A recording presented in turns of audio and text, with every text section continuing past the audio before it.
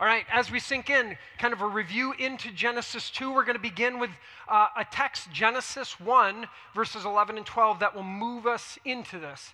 So first, the text. Then God said, let the earth sprout vegetation. That word sprout in the Hebrew is the word dashah. Go ahead and say dashah. Dashah, and it actually means to grow green.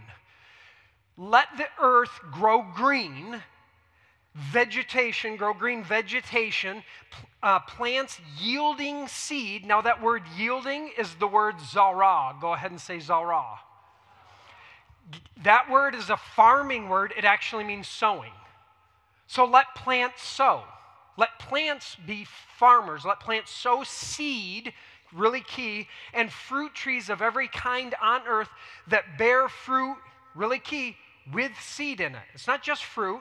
It's fruit with seed in it. And it was so. The earth brought forth vegetation, fascinating, plants yielding, sowing seed of every kind, and trees of every kind bearing fruit with seed in it. And God saw that it was what? Good. Really important there. So in Genesis 1, we are introduced to this God who creates, a divine gardener, if you will, is what we're introduced to. A divine gardener who sows a first seed that brings forth life-giving vegetation and fruit. Are you with me? Now, then we are told that this divine gardener looks at what has been created and calls it good. Calls it good. Now, I highlighted that word is really important to the movement of creation. In the Hebrew, that word good is the word tov. Go ahead and say tov. Tov, which in expansive meaning, it means becoming. We always think good, bad, but it's tov means becoming. It's just getting started. There is a becoming to this creation. It's good and it's moving, heading somewhere. It's really important. And not only do we just see that and go, oh, okay, that's what it means, we actually see this truth realized in verse 12. In verse 12, it says this: the earth brought forth vegetation, plants yielding seed of every kind and trees of every kind bearing fruit with seed in it. You see how it just moves? The divine gardener planted trees and vegetation, and now in verse 12 it says, does it say God brought forth? The earth brought forth. It doesn't say that God created more, if you will. God created and endowed creation with the ability to keep on creating. This is a big deal. This God creates a dynamic creation with the ability to create. It's brilliant. So I would say it like this: creation is a work of art, and it is an art that works. Come on. I like it. This is in creation endowed with purpose, and all of this has been called good. Good. The pinnacle of all this divine creating is found in verses 26 and 27 and 31 of chapter 1, and it looks like this. Then God said, let us make humans in our image, according to our likeness, and let them have dominion, circle that word, over the fish of the sea and over the birds of the air and over the cattle and over all the wild animals of the earth and over every creeping thing that creeps upon the earth. That's a good time. So God created humans in his image. In the image of God, he created them, male and female, he created them. And then verse 31, God saw everything that he had made, and indeed it was what? Tov meod. Tov meod. Very good, which is unique in Hebrew. They usually don't put a bunch of adjectives. They don't really have that so much in the Hebrew language. So this is like cranking it up. This is a way of saying, whoa, this is a big deal. It is tov meod. It is very good. This God creates humanity, and the first word spoken of them is that they are good, and in fact, they are Very good. First word spoken about humanity. Humanity is not enslaved by this God. Rather, this God partners with and empowers humanity to be stewards of this dynamic creation in all of its becoming. Are you with me? It's a big deal. That word translated as dominion, it shows up again in verse 28, and it's joined by another really important word. So we'll throw that up. Verse 28, God blessed them, humanity, and God said to them, be fruitful and multiply and fill the earth and subdue it. Another important word. And have dominion, there it is again, over the fish and over the birds of the air and over every living thing that moves upon the earth. Now, those two words, the Hebrew word for dominion is the word radah. Go ahead and say radah. Radah, and the word for subdue is the word kibosh. Kibosh. Right? You go, I've heard that before. They put the, kibosh on them. So, sort of. It's kind of like that, but it's different. Both of these words are really important, and they have too often been horribly misused, because these two terms in Hebrew are both stewardship terms. Humanity has been given tasks or purpose to do. Humanity has been empowered, yet given free choice, free will, within stewardship. Humanity, you have been tasked with stewarding creation forward in its becoming.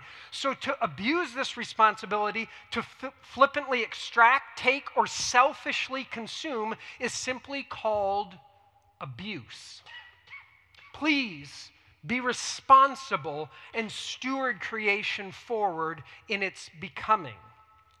If you don't steward it, it will just keep becoming, and it can become overgrown. So we need you to till it, guide it, move it as it's becoming, and it will become all that it was created to be. And you are participating in what you were created to be as one of the things as a steward of this creation. Are you with me? I love this in his 2005, way back then, book, Velvet Elvis. Rob Bell noted that this is why litter and pollution are spiritual issues. Right? These are things like taking care of creation. We don't go, oh, that's another thing. No, it's a part of our calling from the beginning. Are you with me? So I would say it like this: creation is called good, humanity is called good, and from the beginning, stewardship has been baked into who we are as humans. We are invited to partner with the divine in guiding and stewarding creation forward, which would be good news to all people. Yep. This leads us to Genesis 2. So that kind of gives us a summary of where we've been. And now let's step into Genesis chapter 2. We will use the Tree of Life version to kick us off. It's done by the Messianic Jewish family that put this together, translation called the Tree of Life. But it begins like this, chapter 2. So the heavens and the earth were completed along with their entire array. God had completed by the seventh day his work that he made, and he ceased on the seventh day from all his work that he had made. Then God blessed the seventh day and sanctified it, for on it he ceased from all his work that God created for the purpose of preparing. Now then, last week I brought up the Babylonian creation account known as the Enuma Elish. Okay, so this which would contextually actually comes before, they found. It's older than our scriptures, if you will. So there's this Enuma Elish, and this is what's interesting. Though the gods of the Babylonian creation account, the first thing they sanctified and called holy was a temple to the god Marduk. So this is interesting because the first thing the Babylonian gods called holy is space. Which is fascinating because in striking contrast to that, the first use of the biblical concept of holiness relates to time. Whoa. Why is this important? Think of how many church fights there have been over holy space. Here, God blesses and sanctifies time. So, in other words, with focused attention on honoring the divine, any space can be holy space. Woo! Do you see the difference? It isn't so much, oh, this is holy space, because the guy who was a Christian put the bricks in place, so apparently, or the builders, when they came, they had a fish on their building, on their business card, so they're Christians, so the building is Christian. What? No, that doesn't, nope. How we occupy space, our posture, our ethos, the way in which we honor in that space. So just time. We're going to take time on Thursday at 4 p.m. for however long, and we're going to gather wherever we are, and we together are going to honor God and honor one another as image bearers of God. And we're going to do that very intentionally by praying together, by singing, by digging into one another's lives and caring for one another and taking care of one another. Great. Wherever you are, holy. Beautiful. Are you with me? Oh, we could stop right there, but we're not going to. We're just getting started. Now, that word cease that we have in there, it's the Hebrew word Shabbat. Go ahead and say Shabbat. Shabbat or Sabbath. So here's the thing. Shabbat means to cease, rest, desist from labor. Here's the thing. In the Hebrew Scriptures, often referred to as the Old Testament, the Hebrew Scriptures, Shabbat appears 71 times. Here's the thing. 47 out of the 71, it means to cease. First, it means to cease. Only 11 times does it mean first to rest. Okay? So first, cease from labor, cease from work, cease, then rest. But here's the fun thing. Guess what Shabbat also means? Because again, these pliable words, guess what it also means? To celebrate. Did you know this? So then, to celebrate's a big deal. So here we go. Andrew, perfect with your question. Here's the thing, I would say it like this. There is a 6-in-1 rhythm to creation. For 6 days, we participate in the art of creating. We follow that with 1 day of ceasing from the act of creating, wherein we celebrate what has taken place and celebrate the divine creator. So Sabbath is about ceasing from labor, and it's also about celebrating.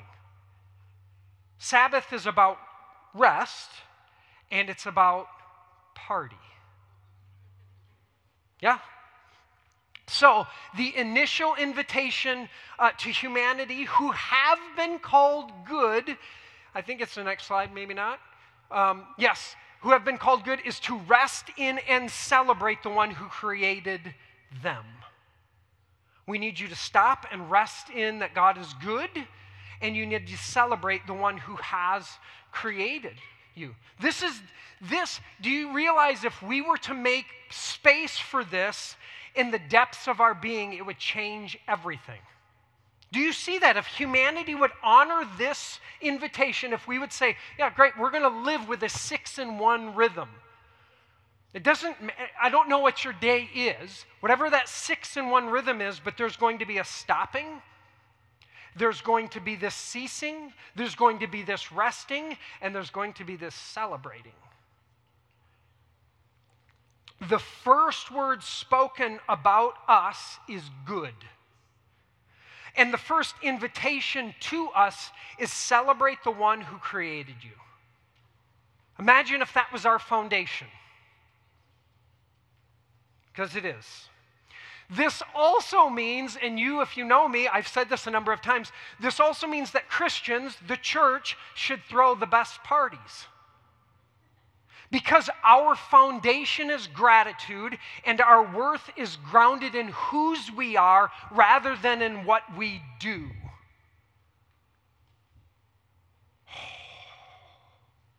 Are you seeing how revolutionary this is? The church should throw the best parties. We start from a place of gratitude. We do so on whose we are. Our identity isn't coming from what we do then. Oh, no, no, no. So none of this Edna makes pickled eggs and we sit in a musty basement and then we talk about how Gertrude has that thing on her foot. What? What kind of, huh? No, no, no, no. It should be buoyant, bursting, joyous, good times. The church throwing the best party because we have this gratitude and we know whose we are, and we're going to celebrate that. Are you with me? No offense to Edna or Gertrude. We love you. This rhythm of creation has humanity working from a place of rest rather than collapsing in exhaustion from the ceaseless demand from our work. This distinction is massive. Now, we're going to talk more in depth about the idea of Shabbat or Sabbath in a couple weeks. This is just like a primer. This is a teaser for where we're going to be when we get to that. But for now, here's what I just don't want us to miss. We are defined by whose we are rather than by what we do. We are defined by whose we are rather than by what we do. One of the hardest things for me, day off, shut down, we're going to cease. Who am I when not needed by others or people wanting to connect, to love, care for people, to be a pastor? That's what I do. It's not who I am. And sometimes to sit and to not be needed is really hard. To sit in that stillness and that quiet sometimes is hard. And it's a reminder to stop and go, but God, you created and said it is good. I am good to you, and I'm loved, period, not because of what I teach, how I pray for, connect, pastor, whatever. Beautiful. Do that out of a place of who I am, but that's not who I am. Okay. So we have work to do. Sure. But the work is not who we are. We are first and foremost children of the divine who has called us good. Okay.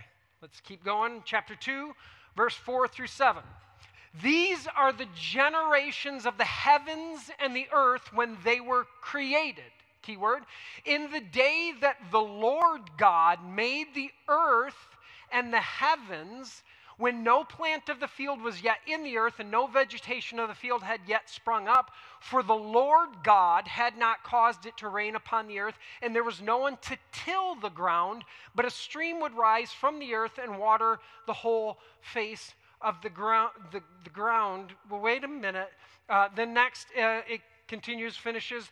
Then the Lord God formed man from the dust of the ground and breathed into his nostrils the breath of life, and the man became a living being. Anyone kind of confused?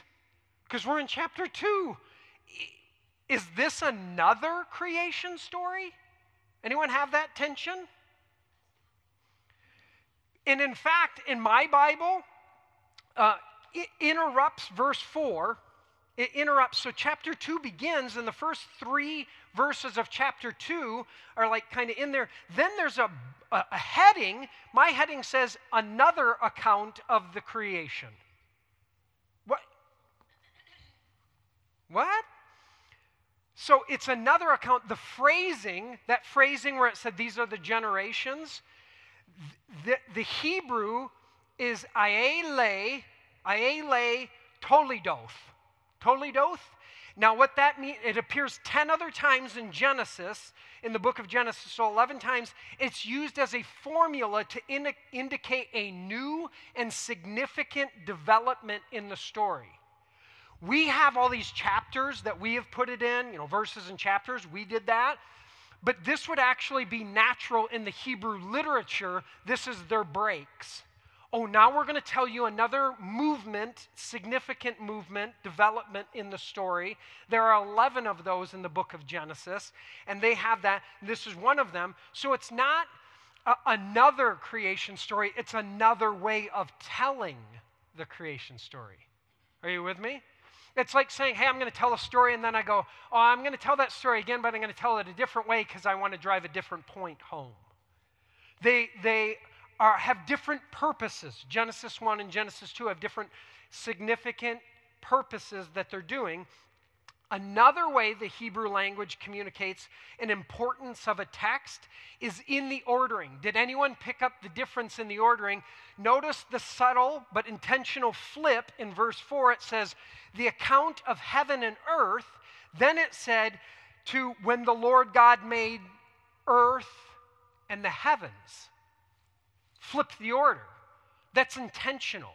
That's a way of saying there is the cosmic God of the heavens and the earth that created, and then there is the personal.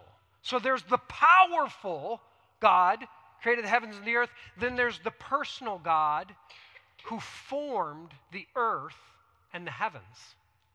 It's very intentional, and it matters. This is, it's asking us, please pay attention. It's known as a poetic chiasm. Here it shifts the focus from the cosmic viewpoint of the heavens to the personal and intimate viewpoint of the earth. The focus now shifts from the cosmological goodness to the earthy goodness. So it's a flashing neon sign that says, there's another one coming that says, pay attention, pay attention. Another way you see this in the New Testament, literally names in a particular order. For example, in the book of Acts, it talks about Barnabas and Saul, right? Or Barnabas and Paul, but it's Barnabas and Saul go out and they do stuff. And then if you're reading, and all of a sudden it'll flip, and then it'll go, then Paul and Barnabas went to this area. That is actually communicating Barnabas was in charge first, then Barnabas gave leadership over to Paul. Paul's in charge now. That's what it's communicating. And it's because where they're going and the voice and like, hey, Paul, you're going to have to communicate here because they're going to respect you more. Your voice here, you're stepping up now. That's what it's doing. That's how that literature works in this thing. Another flashing neon sign of this movement here in Genesis, though, is there is a second name for the divine introduced, correct? In Genesis 1, we just have God, or in Hebrew, Elohim, which is plural, by the way. Elohim is. Think on that for the next life. So Elohim is used 32 times in the book of Genesis and 2,500 times in the Hebrew Scriptures. Elohim is not a personal name. It's a generic word for the Creator, for a transcendent God of creation, a generic term. And we are told that this Elohim creates, bara is the Hebrew word that we talked about, which communicates a cosmic power.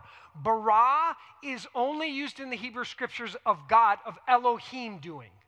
There's no one else or nothing else that baras, only Elohim. So it's this cosmic kind of large power. Genesis 1 is communicating a cosmic God which can be beautiful, but here's the thing. It can lead to people thinking that God is somewhere else, distant or far away, up there. Do you see that's why Genesis 1 and Genesis 2 need to be held together. You do have this cosmic big God, but then Genesis 2 says, let's talk about Yahweh. Let's talk about the Lord, capital L, capital O, capital R, capital D, which is transliterated as best we can to Yahweh or Yahweh. This is doing it to say the personal. So if you have ever wondered why does Wally say the divine? Because God is generic. It's a title. It's not a name. It's a generic term for the big creator. So some people have a hang-up with God. They hear God and they roll their eyes. They hear God and it's got baggage galore. They hear the divine and they're like, ooh, I can get on board with that. Guess what? Same thing. But if I can speak in such a way, if I can talk to someone that has them go, oh, okay, oh, interesting, let's talk about the divine then. Great, let's do that. I would love to. But for some people, for various reasons, God gets a little hang up. It's a title. I'm not concerned about it. Yahweh is a different piece. So, in Genesis 2, we find Elohim additionally called Lord or Yahweh. And to best get at what this looks like, because it's tricky, we're going to look at where this name was actually introduced, because it's not Genesis. We see it, but it's not introduced. It's introduced in the book of Exodus, chapter 3, where we find a guy named Moses having a conversation with the divine in a burning bush experience. Sure. Around his calling to lead the Israelite people out of slavery in Egypt.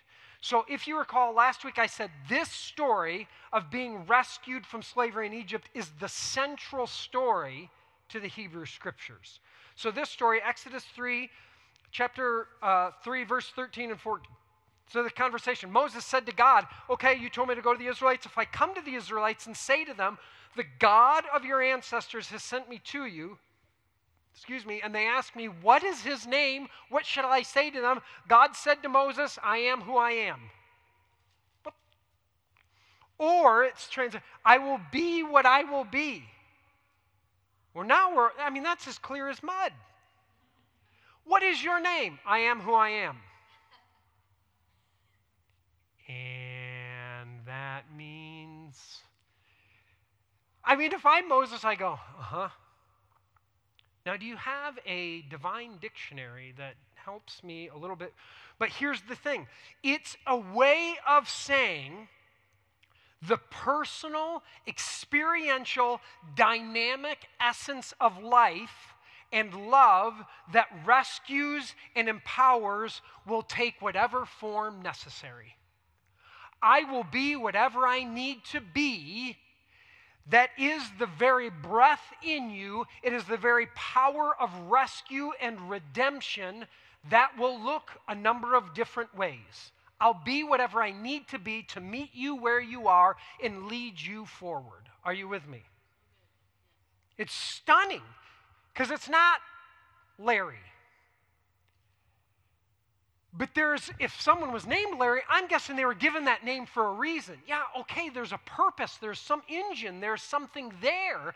A lot of times we've done with names. Yeah, same thing. Yahweh communicates. In fact, the Hebrew is Yod, He, Vav, He, and the high priest goes into the sanctuary, whether it was the tabernacle, then into the Holy of Holies in the temple, and is supposed to once a year go into the Holy of Holies and speak the name of God. And guess what the priest does? Goes into the Holy of Holies and goes and breathes. Because their understanding in the Hebrew, the best they go is it's the sound of breathing. Yahweh is the sound of breathing. So it's breath. It's the essence of life. That's the name of this God. Are you with me? Ooh. Okay, so what action does Yahweh do in Genesis 2? It says, then the Lord God formed man from the dust of the ground and breathed into his nostrils the breath of life, and the man became a living being. So there is, as a reminder, Elohim creates, bara. Here we have Yahweh forming, which looks like this. Okay, next slide. Bara means to create. Form is the word yatsar. Go ahead and say yatsar. To form through the squeezing into shape. To get at the nuance, we turn to the poetry of the prophet Isaiah. Isaiah 43, verse 1, it goes like this, reflecting on the story. But now this is what the Lord, Yahweh, says. He who created you, Jacob, you were created, Jacob. He who formed you, Israel. Jacob and Israel are the same person, right? But there's a name change in there.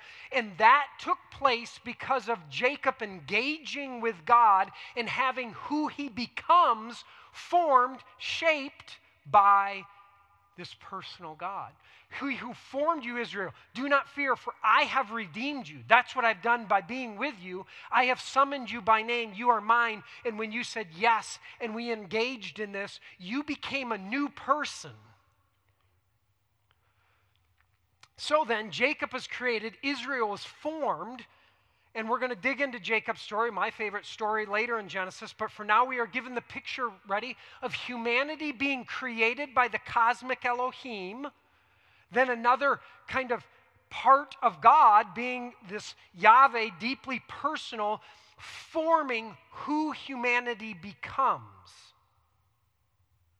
Okay? So in the context of many creation stories with many gods, all described as powerful and seemingly distant and cold, though, this God is both powerful and personal. Do you see they would have been like, wow, this is brand new in the history of the world. We have this God that is big and powerful, and we have this God that sits with us and plays in the dust with us and breathes life into inanimate dust and gives it life. Genesis 1 offers a big, powerful, cosmic God. Genesis 2 adds the personal, intimate, hands in the clay forming, right? Who breathes life into static dust. This God is both, which is a brand new revolutionary story. Once again, can you see how you read the story matters?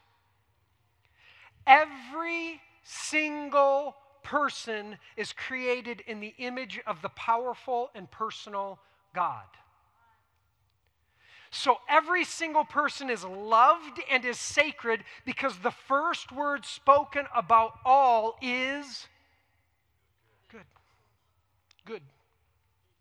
This is theologically known as original blessing. Now I know some of you are going, well, wait, I've heard of a different terminology, original sin. Let's talk about that next week. First is original blessing. First blessing, that is, then the question is raised, what or who forms who you are becoming? Do you see that? All are created in the image of God. Then the question is raised, who or what will form who you become? We'll talk about that next week. This idea of humanity's core identity is highlighted by one of the first Christians. So now what I want to do is we see these hyperlinks from Genesis that go throughout the scriptures. We'd say a hyperlink that's going to send us through the story. So I want to look at a guy named Paul from the New Testament who writes all of these letters to these communities, these churches, in all of these different places, and he does something really fascinating at the beginning of each of his letters, the way he addresses these communities, these people. In his letter written to several of them, he addresses the people as saints. So, for example, Ephesians 1 says, to the saints, or the holy ones, your translation might say, to the holy ones, or to the saints who are in Ephesus. It's how he begins. And he'll say it to the saints in Galatia, to the saints in Thessalonica, to the saints in Corinth, to the saints or holy ones in Rome. Now, here's the thing that's really important. These people are not called saints or holy because of their morality. Just read the letters. They're a train wreck. It is not because of their morality, but because whose they are is why he calls them this. Paul knows it's whose they are, that they are the creators, which makes them saints or holy ones. Paul's most used phrase in all of his writing, anyone know the phrase he uses more than any other? In Christ, in Christo. In Christ, in Christ, in Christ. You're in Christ. In Christ, do this. In Christ, live this way. In Christ, this is who you are. In Christ, in the beloved, in the one. In Christ. In fact, his letter to the Ephesian people, this is so stunning. There are 6 chapters, as we have it, in the book of Ephesians, correct? The first half, the first 3 chapters, there are 0 imperatives. Paul doesn't say, here's what I need you to do. He spends through the first 3 chapters telling them who they are in Christ. It's just this, here's who you are. Let me remind you who you are, whose you are. Let me tell you that. Then in the second half, the next 3 chapters, it's essentially this. In light of who you are, this is then how you should live. In light of who you are, please honor the divine by living this way, because that's whose you are, and that's who you are at your foundation. It's really brilliant what Paul's doing here. Let me just make sure you're clear on who you are. Then you live from that place in all that you do. Whew. If we could have that. I think this is the most important teaching our world needs to awaken to, embrace, and live out of. Because I really, really trust this could change everything. For example, I want to move from the theological into the practical, okay? There is a brilliant musician named Eric Janis. He gets it, and he uses his gifts to transpose the grace of God into the most devastating places. He uses the gift of music to announce the message that all are loved and all are originally blessed. So what I want to do is I want to show a brief video that has him in the Lebanon Correctional Facility. So what he does, he's a composer. He is a genius. And it's funny, his last name is Genuis. And it's often people confuse it and say genius, and his name is Janis, last name. But he is a musical savant. He's brilliant. And what he does is he goes to prisons and plays for free. He goes and does this, and he'll tell you why, but it is such an example of what this means to live this understanding out. So this video, we're just going to do 3 minutes to get a picture. Then I want to tell you a story that flows out of this, but this is at the Lebanon Correctional Facility, and we'll take a peek. I hope.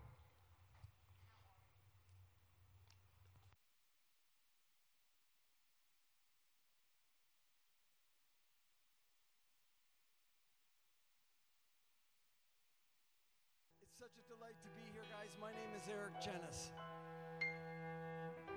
This piece is called Promise.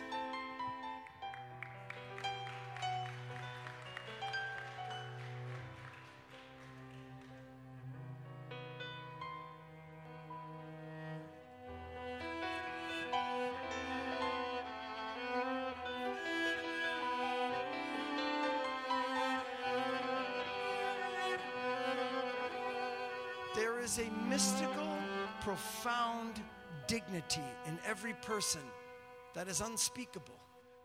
Never, ever question your dignity. Sometimes a lot of these guys don't feel deserving, so it's hard to go back to the block and be in a combative or irritative mood when you're experiencing things like this. So there's actual love and good people in the world. It's truly life-changing.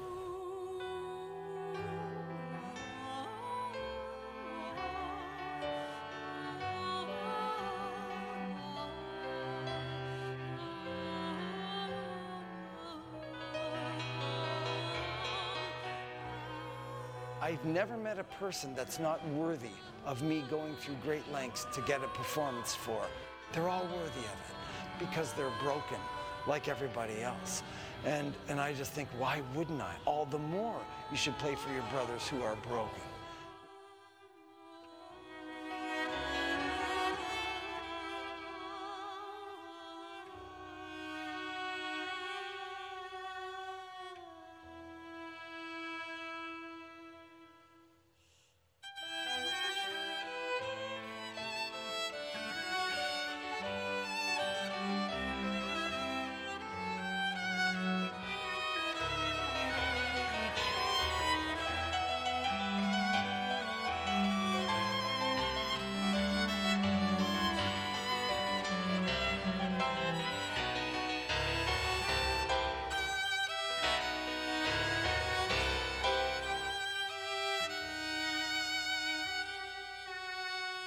Sometimes it's hard for me to believe in God, and just by seeing you guys coming over, so that tells me that there is something that make people to be good people, and I'm here working on it.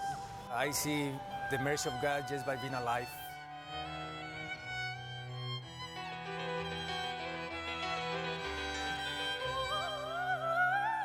Struck a real chord, made me feel, all the guilt and, despair that, this place offers. But then he came right back and lifted us right back up. It was amazing. In this environment, to have some positive is hard to come by sometimes.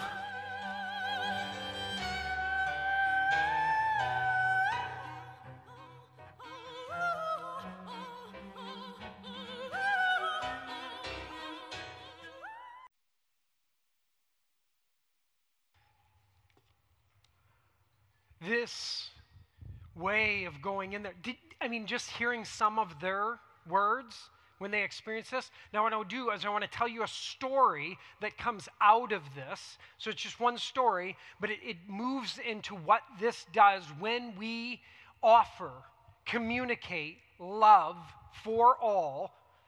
One story told by Jesuit priest Father Gregory Boyle. I was introduced to him a handful of years ago in his first book, Tattoos on the Heart. He ministers almost exclusively to gang members, and he is the founder of Homeboy Industries in Los Angeles, California, where he works with gang members. And just so we're clear, if you look up Father Gregory Boyle, he looks like Santa Claus. He's a kind of portly white guy with a big white beard, and the amount of respect, he probably more than anyone, I kid you not, in the streets of LA has more respect and connection with these people. So he tells this story. I make my way to Pelican Bay State Prison at the top of the state of California, near the Oregon border. The Catholic chaplain, a gentle soul named Sam, has made the arrangements. Pelican Bay has long been considered the repository of the worst of the worst. It has forever been the last stop of all the stops. Sam walks me through a segregated unit, one-man cells, holding the most incorrigible. He announces me to the cell ahead. It's Father Greg from Homeboy Industries. Many become little kids in juvenile hall again. G-Dog, remember me? You used to throw mass at Central, at Eastlake. After Sam would announce me, I would step up and carry on a brief conversation and end with a blessing. I celebrate mass in the gym on A Yard. Sam has secured a large group to gather and has also been allowed to take pictures, which is not a permission typically granted. After mass, inmates pose with me, 1, 4, sometimes a 12 or more group. I meet a guy named Louis with every inch of his face covered in tattoos, a calling card for a seriously traumatized human being. Tattoos like this can often be a keep-away sign meant to keep all comers guessing as to the mental stability of the tattooed one. Louis has all day, sentenced forever and will never leave prison alive. He is goofy and charming and not at all off-putting. He becomes the phantom, ever-present photobomber. He manages to insinuate himself into every picture. Though never invited, he steps into the shot and no one rebuffs him. He's just a tender part of the scenery. As Sam and I walk from the gym after Mass, I mention Louis and laugh about our intrepid photobomber. Sam tells me that some months earlier he had planned a concert by Eric Genis. Eric has performed at Carnegie Hall and later at Homeboy Industries. He plays the piano and has a couple others who accompany on strings. Sam had secured permission for 200 inmates, but only 60 showed up, and Sam was a bit disappointed. Eric had planned to play for 45 minutes, then engage in a question and answer session for 15 minutes. He began to play. And something descended on these folks gathered in the same gym where I had celebrated the Eucharist. There was a reverent stillness thick in the air. Inmates and guards alike were held in the music's spell. It was the most glorious thing Sam had ever witnessed at Pelican Bay. He looked at the prisoners, and soon they were all sobbing. He saw that the guards were discreetly flicking tears. The magnificent music had detonated some release so welcome and unexpected.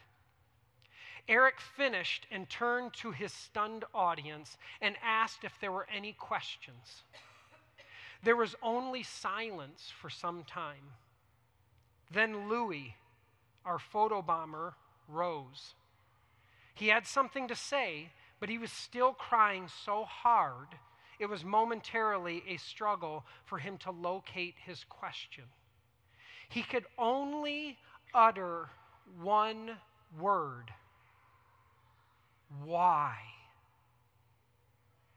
Eric began to cry as well and said, because you are deserving. You are worthy of beauty and music.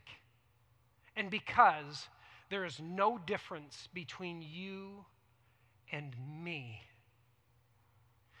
Father Gregory Boyle sums it up like this, and I'll put this on screen. And here, I suppose, is the faith that saves. When we are anchored in love, tethered to a sustaining God and ever mindful of our undeniable goodness, that's why.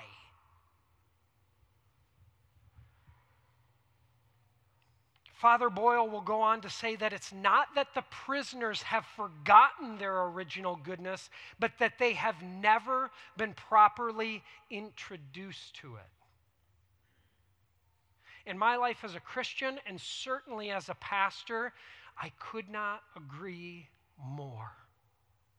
In fact, I grew up in a culture that used religion to imprint onto kids and adults that they are first and fundamentally and totally depraved. You are sin-soaked, soulless wretches. That's where we are to begin the story of humanity. Totally depraved. But that is not where the story begins. Is it? That is not where the story begins. Do we all sin? Absolutely. Yes. Each one of us has the capacity to take the story so far off track. Of course. We see that every single day on the news outlets. But that is not where the story begins, and it is not the meta movement of the story of God found in the Scriptures. So I want us to hear some of what Paul speaks into and over the people of Ephesus, and then we're going to make room to reflect with music and with a writing exercise. In Ephesians 1, verses 1 to 6, and then chapter 2, verses 8 and 10, it reads this. To the holy ones who are in Ephesus and are faithful, what? In Christ Jesus. Grace to you and peace from God our Father and the Lord Jesus Christ. Blessed be the God and Father of our Lord Jesus Christ. Ready? Who has blessed us in Christ with some, a few, most, every spiritual blessing in the heavenly places, just as he chose us in Christ before the foundation of the world. What are we created? Fundamentally, to be holy and blameless before him in love. This is how you are seen. He destined us for adoption as his children through Jesus Christ according to the what? Good pleasure. This God is the God of pleasure, and it gives God such pleasure to do this. Of his will, to the praise of his glorious grace that he freely bestowed upon us in the beloved. For by grace you have been saved through trust. And this is not your own doing. It is the gift of God, not the result of works, so that no one may boast. Ready? For we are what he has made us. It's a tattoo. Created in Christ Jesus for good works, which God prepared beforehand so we may walk in them. You are created, called good, beloved, loved, blessed with every spiritual blessing to do these good things that are prepared. Here you go, walk in them. Live out who you were created to be. Do you see in this part of Ephesians, Paul is essentially summarizing Genesis 1 and Genesis 2. That's what he's doing. He's reminding them who they are, whose they are. For we are what he has made us. Now, that is, maybe in your translation it says we are God's workmanship or God's handiwork. That Greek word, it's one Greek word, is poema. It means work of the artist, masterpiece. It's where we get poem.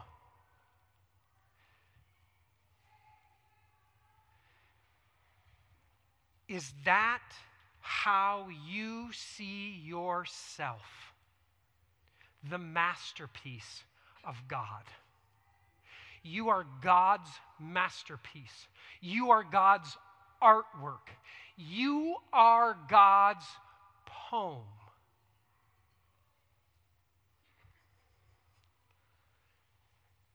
Because it is the first word spoken about humanity.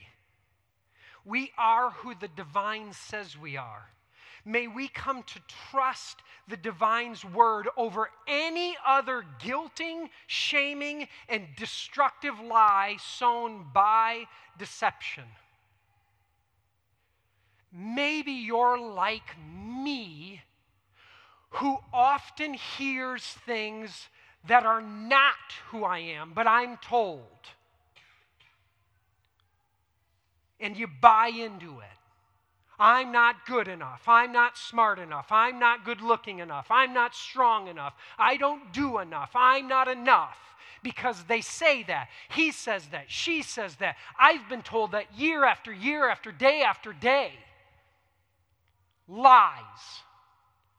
The divine says who you are. And when we begin there, we live from there, it changes everything. To hold this view of ourselves, of our neighbors, and yes, our enemies, I know would change everything. This is why I unflinchingly invite everyone everywhere to say yes to the God who is love and who is good, because it's about a reclamation project for each person's essence. That's what we're after. I just want to reclaim who you are in your very being. So we're going to take some time and reflect on this. Because the question is that how you see others, first and foremost? Do you begin with, created in the image of God? That's who you are first. So what I want to do is I want to do a writing project. There are index cards. Maybe some of you have some. Lisa has plenty so that we can have an index card. If you need a writing utensil, we'll get you that. And here's what we're going to do. Sue has some as well. Beautiful. on the card, we're going to take some time in reflection, and here's what I want us to do, because this is how we begin to practice this. I want us to write down on the card some names of folks that you find difficult to love. So this is for you.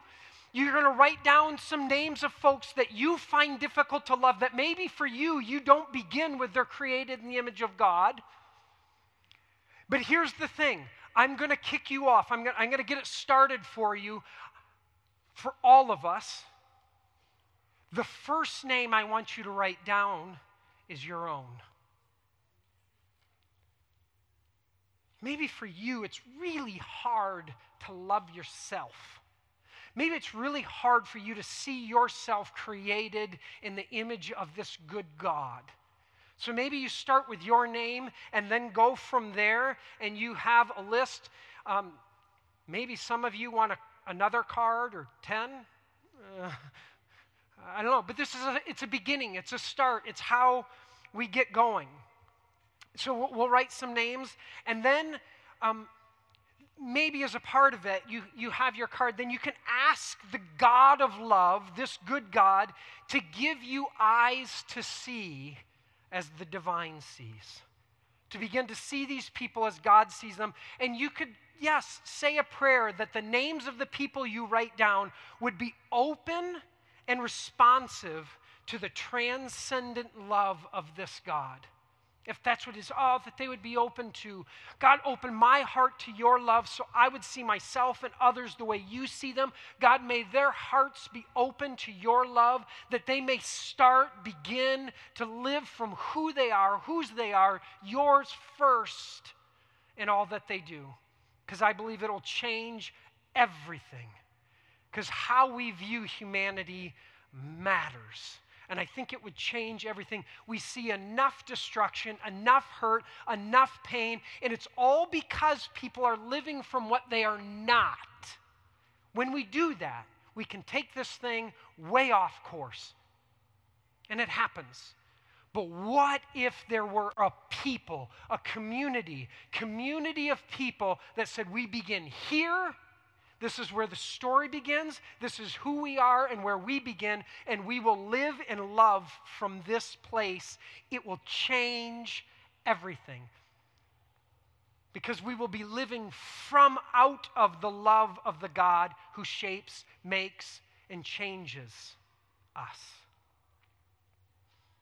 So let's take some time. I'll pray, and then we will sing.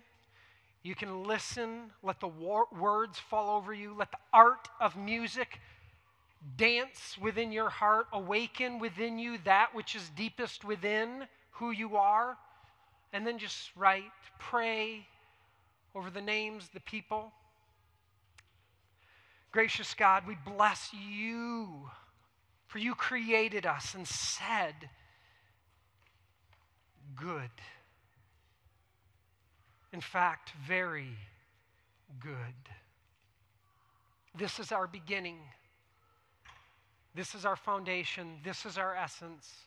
You are our beginning, our essence. Continue to remind us, stir in us your love, your goodness. Gracious God, may you break the crustiness of our heart that is built up over time from believing, buying into the lies that have been told to us, told at us, pounded into us, imprinted on us, whether by ourselves or by others. God, break that crust. Open us up to hear your voice first and foremost, to live from who you are, because that's whose we are.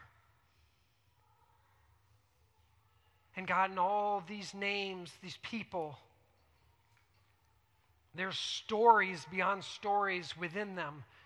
And it's so difficult sometimes to love those difficult people.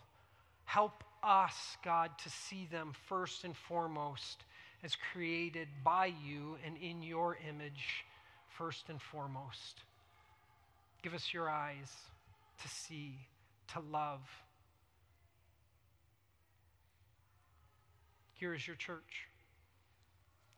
Form us to be your body in this world. In Christ, we pray. Amen.